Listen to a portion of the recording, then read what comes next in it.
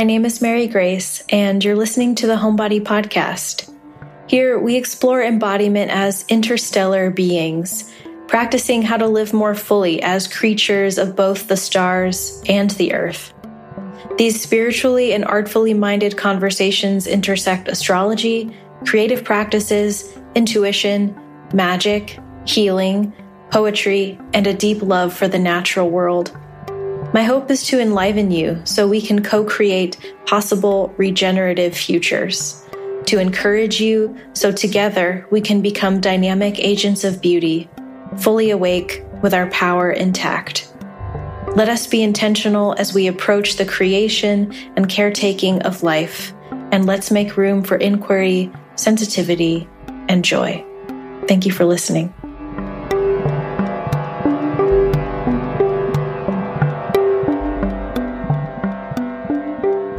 Welcome. Hello. Today's episode, we're going to talk through the astrology for the second half of March, including the Virgo full moon that is happening tomorrow, as well as the Sun and Mercury moving into Aries.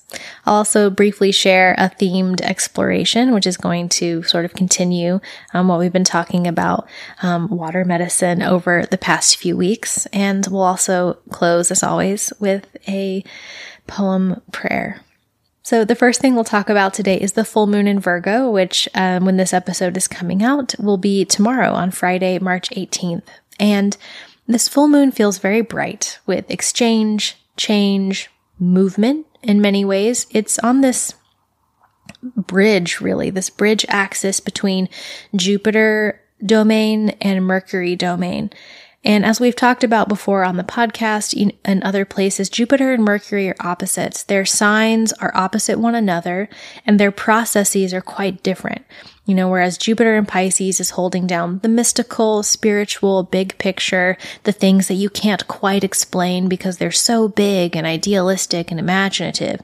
Mercury Virgo energy is more meticulous and detail-oriented and efficient and precise and thorough.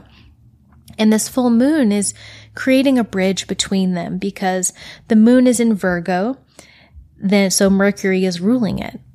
But Mercury is across the way in Pisces with Jupiter. So there is a lot of collaboration of these opposite energies happening in a way that I think can be really constructive.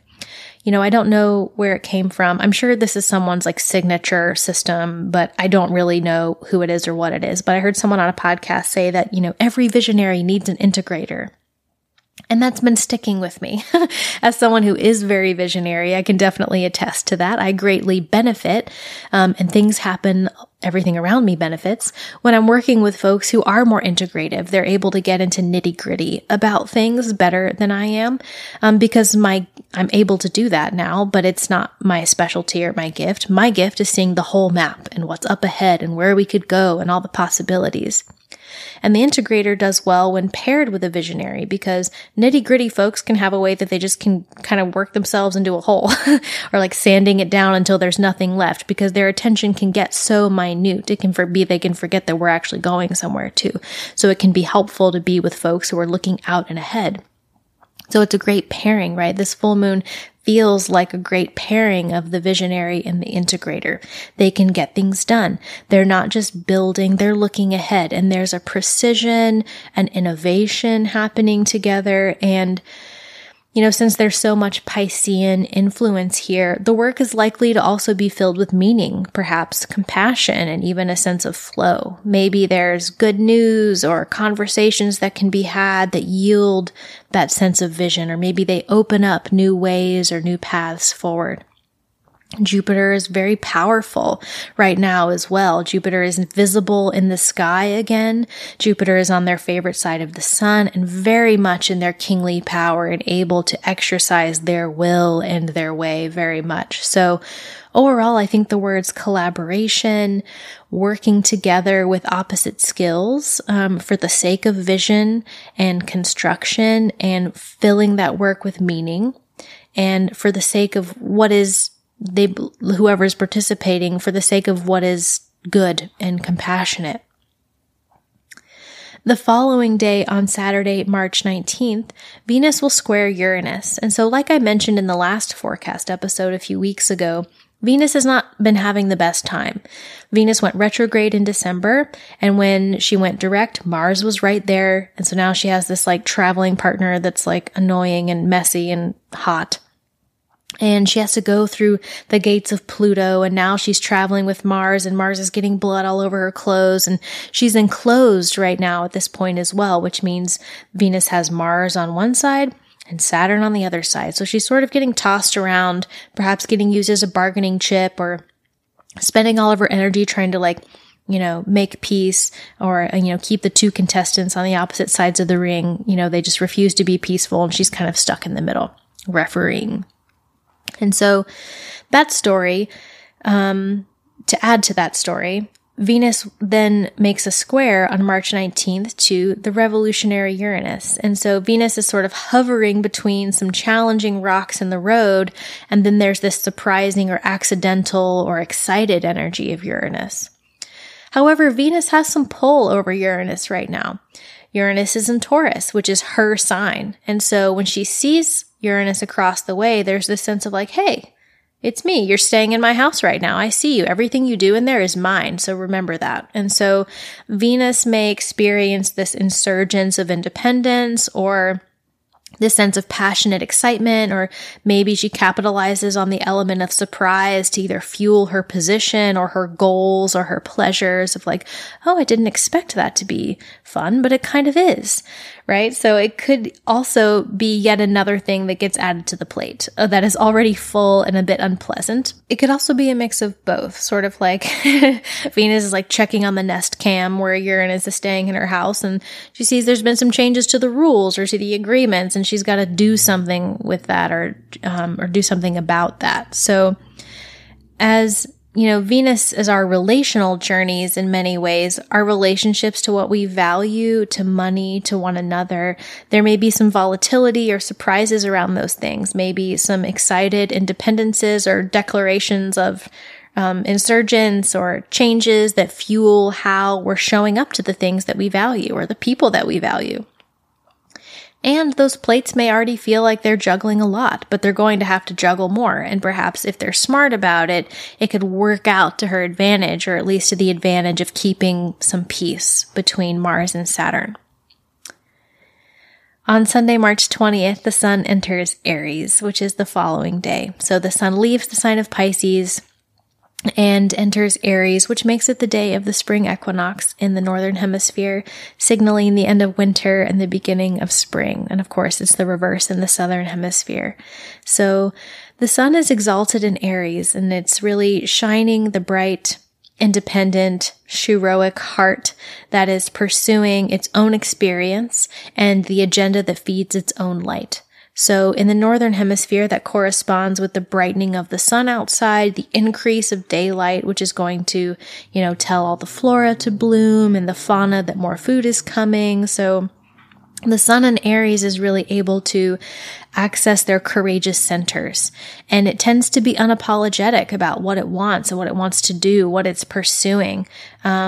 What sets them ablaze. And we talked about burnout a few weeks ago on the podcast. And so it's important to make sure that this enlivening flame is not a burning out flame, right? But it's one that's well tended. It's one that's feeding itself. And it's feeding the heart of courage and that sense of blossoming and blooming. On Monday, March 21st, Mercury conjoins Jupiter in the sign of Pisces. So like we discussed with the full moon in Virgo, if there's something that Mercury and Jupiter have been collaborating on together, maybe now they're at the peak of an exchange or a merging of their consciousness and a sharing of their gifts. The visionary and the integrator become one.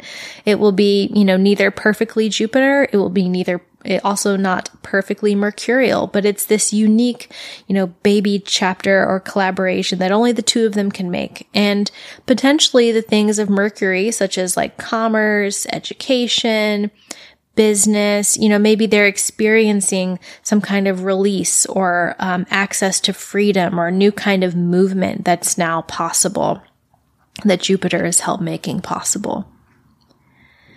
As we move into the final week of March, on Tuesday, March 22nd, Mars will also square Uranus. And so we had Venus do this last week, and so Mars is now following close behind. Mars and Uranus can sort of light each other up. And when Mars has activated this dynamic between Saturn and Uranus over the past year, it's definitely made things harder and not easier. So we could see more insurgents or rebellious qualities, explosive conflict, or surprising new developments that fuel martial things or martial interests. It's not a peacemaking or harmonious aspect. It definitely will not be quiet. And so if anything, it will be exaggerated, loud, and perhaps even volatile or explosive. The following day, on March 23rd, Mercury will conjoin Neptune in Pisces, which ironically or interestingly, or I don't know, is ripe for smoke screening, nebulous news. So it's not a lot of precise communication on that day. I was thinking of my husband and I watched this new movie with like Seth Rogen and Charlize Theron. It's completely ridiculous, but it's funny. And Charlize Theron is like the Secretary of State and Seth Rogen is this like indie journalist, whatever. And they do LSD together. And then while they're tripping, she gets called to negotiate for some hostages, but obviously she's not sober. And so this Mercury conjunct Neptune feels kind of like that. Like maybe there is important news or upsets or things that need attention, but the news is coming through this like trip or some fog or blur of communication, either intentionally or not. It could make things confusing, especially in the wake of whatever Mars and Uranus bring forth from one another. So it's not really a great couple of days to do like relational repair work or plan your big meeting or work on that argument. It will sort of get lost in the alphabet soup a little bit. So I think it's best to write it out instead of trying to force your way through and knowing that there's not a lot of clarity to maybe not necessarily trust the first thing that comes or the first news that comes. On Sunday, March 27th, Mercury will enter Aries. And so that lack of clarity, that nebulousness, that fog, that can all change when Mercury enters Aries on March 27th. So they'll have a chance to sort of dry out, take their bathing suit off, dry off from all the wetness, that scuba diving, that trippy communication. And I think messages and news information will become more clear, a lot more direct, and perhaps more heated as well. On Monday, March 28th, Venus will conjoin Saturn.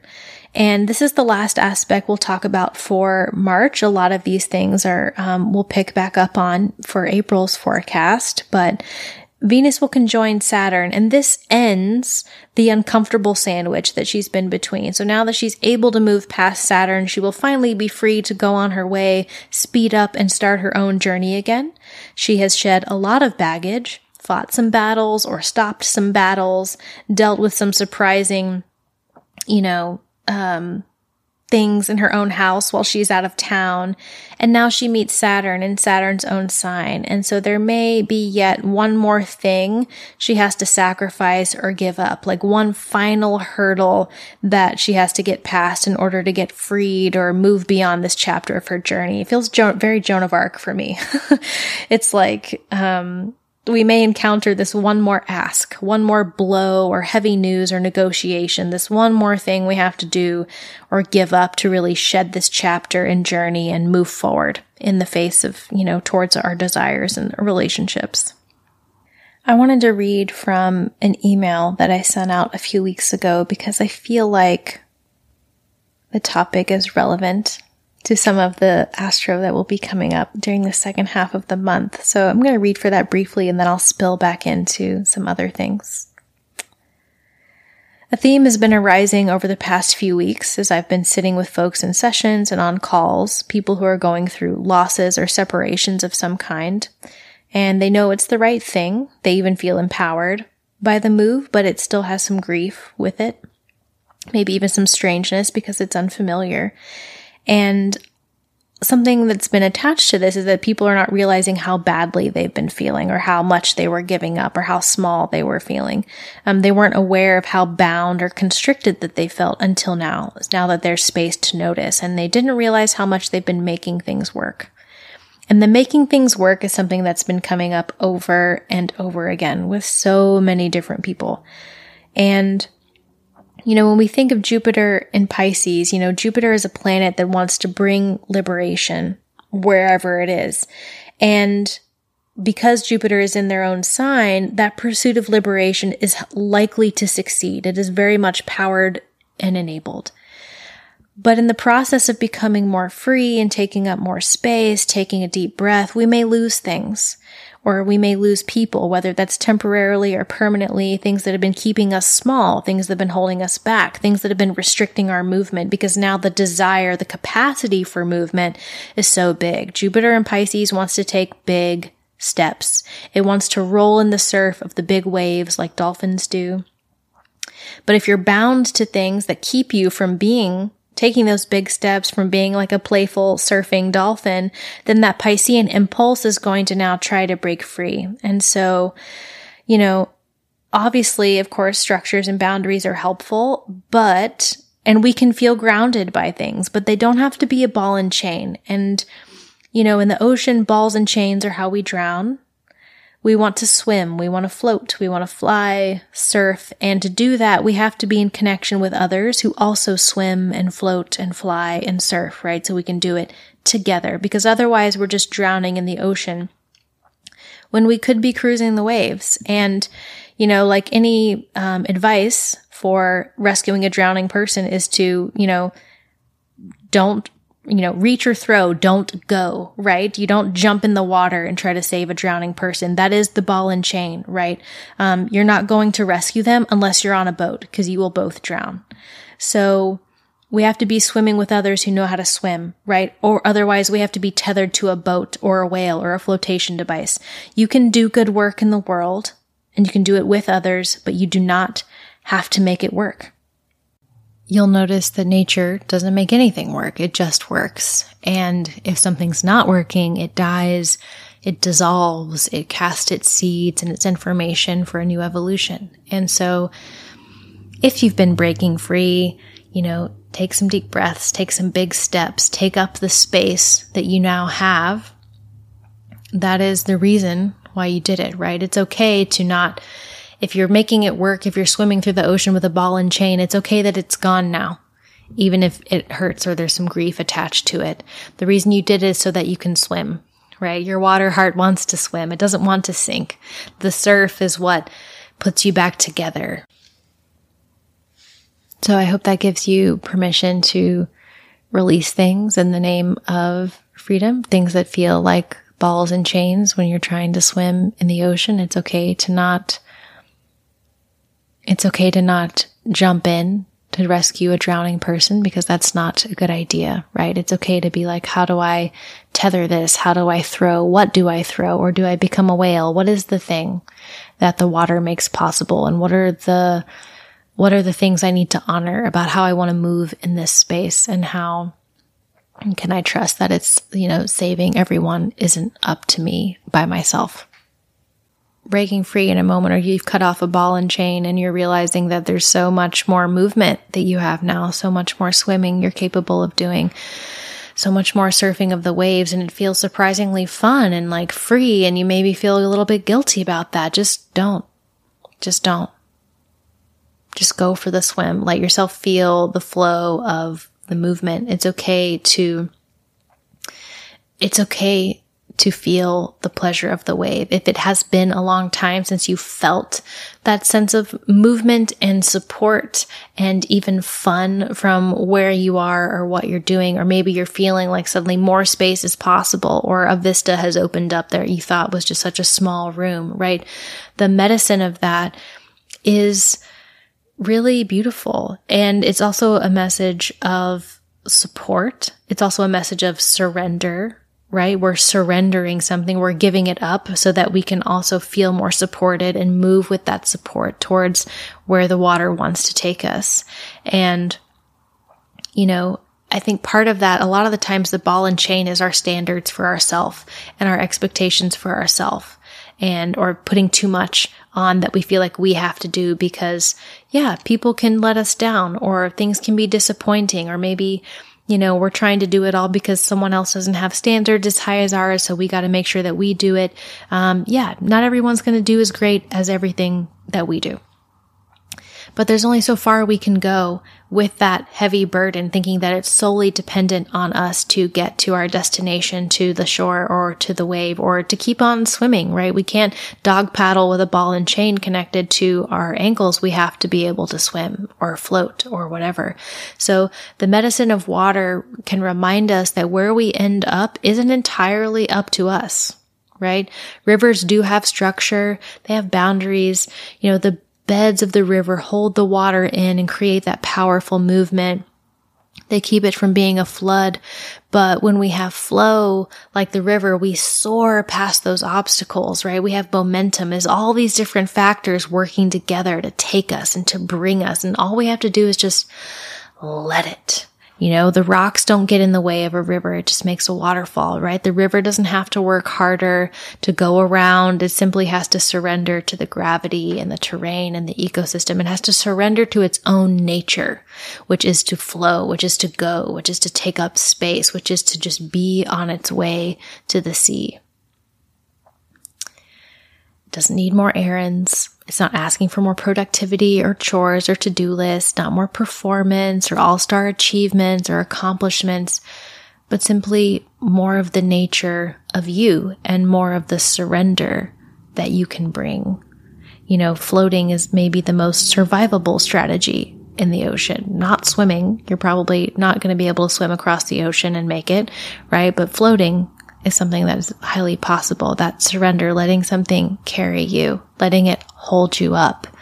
And so I think that is a good strategy. And floating has a quality of ease, right? It has a quality of breath, of being held and supported. And if you're used to dog paddling, if you're used to it being hard, or if you're used to someone or something bringing you down, you could feel guilty for being like, oh my gosh, I'm like surfing now, or oh my gosh, I'm just floating now.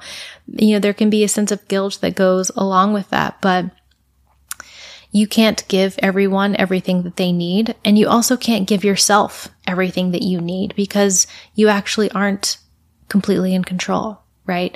So opening up to that flow in that sense is really about receiving energy into your life and accepting that there could be just so much more than what you can only give yourself. There could be so much more than what you can do for yourself. And so maybe surrender is the only way to get to the next chapter or through the next plateau or into that wide open vista that you can sort of get a sense of and that you really feel you want to move in, but you're afraid of either giving the thing up or moving into the new zone, or you're afraid of what that feeling of ease could feel like because it just feels so foreign. There could be so much more than what you can only give yourself. And you are not the only way that things can come to you. And so just leaning back and taking a deep breath, letting the water hold you up and carry you and move through you. You don't have to plan it for it to be better. It can just happen. I'm going to finish with the poem Disappearing Act by Diana Mehta. Tell wrong tales to disappearing ears, devoted to stories sweeter and more contemporary, or fortune bright, shine with shocked ears, your inconsolable verses and knob-knuckled fists. Return to primeval sentences, carved in old books, sewn to spines so strong they cannot say their words. Care for what lingers, sense of time, what riches of ancient oaks are ravaged, Art Deco decorated here. Unperturbed, we howl through teeth. What we have found is only what we, expecting divinity to sparkle fast and on time, surreptitiously believe. Nothing except the treason of years lasts. The end will arrive with diamonds that cut you clear in half. Listen for laughter, blood boiling on the stove. Ask your soul what it is you have apprehended, and was it worth it? Melodious pages flutter down to sing us tales of when they were trees out of breath, waltzing in breezes. In bodies sprung forward, doing and undoing heavenly dances, is footwork the labor of elegance encircling itself, or a dream of walking free under an orange-awe sun lit from within and refracted from whatever intentions it began with? We are skeletons of time and spent love. We want that brief, momentous backflip, Rilke said, noting the acrobats to muscle against gravities of age and flying there to color our blank faces. We hedge for fate. If it were a transmutation of blood or gods, the disappearing act would lift us in love with listening and give our stories perfect pitch. We would be all ears. Thank you so much for listening. If you enjoyed the episode, please leave us a 5-star review, subscribe to the show, and share the episode. Check out the links below to learn more about things we talked about and find free resources. If you'd like to continue the conversation, please join us inside of the Homebody Portal, a free online community where you can talk more about the episode, learn with us, and connect with others. Let us be in service to life with courage, creativity, and connection. Thank you for being here. Be well. Peace.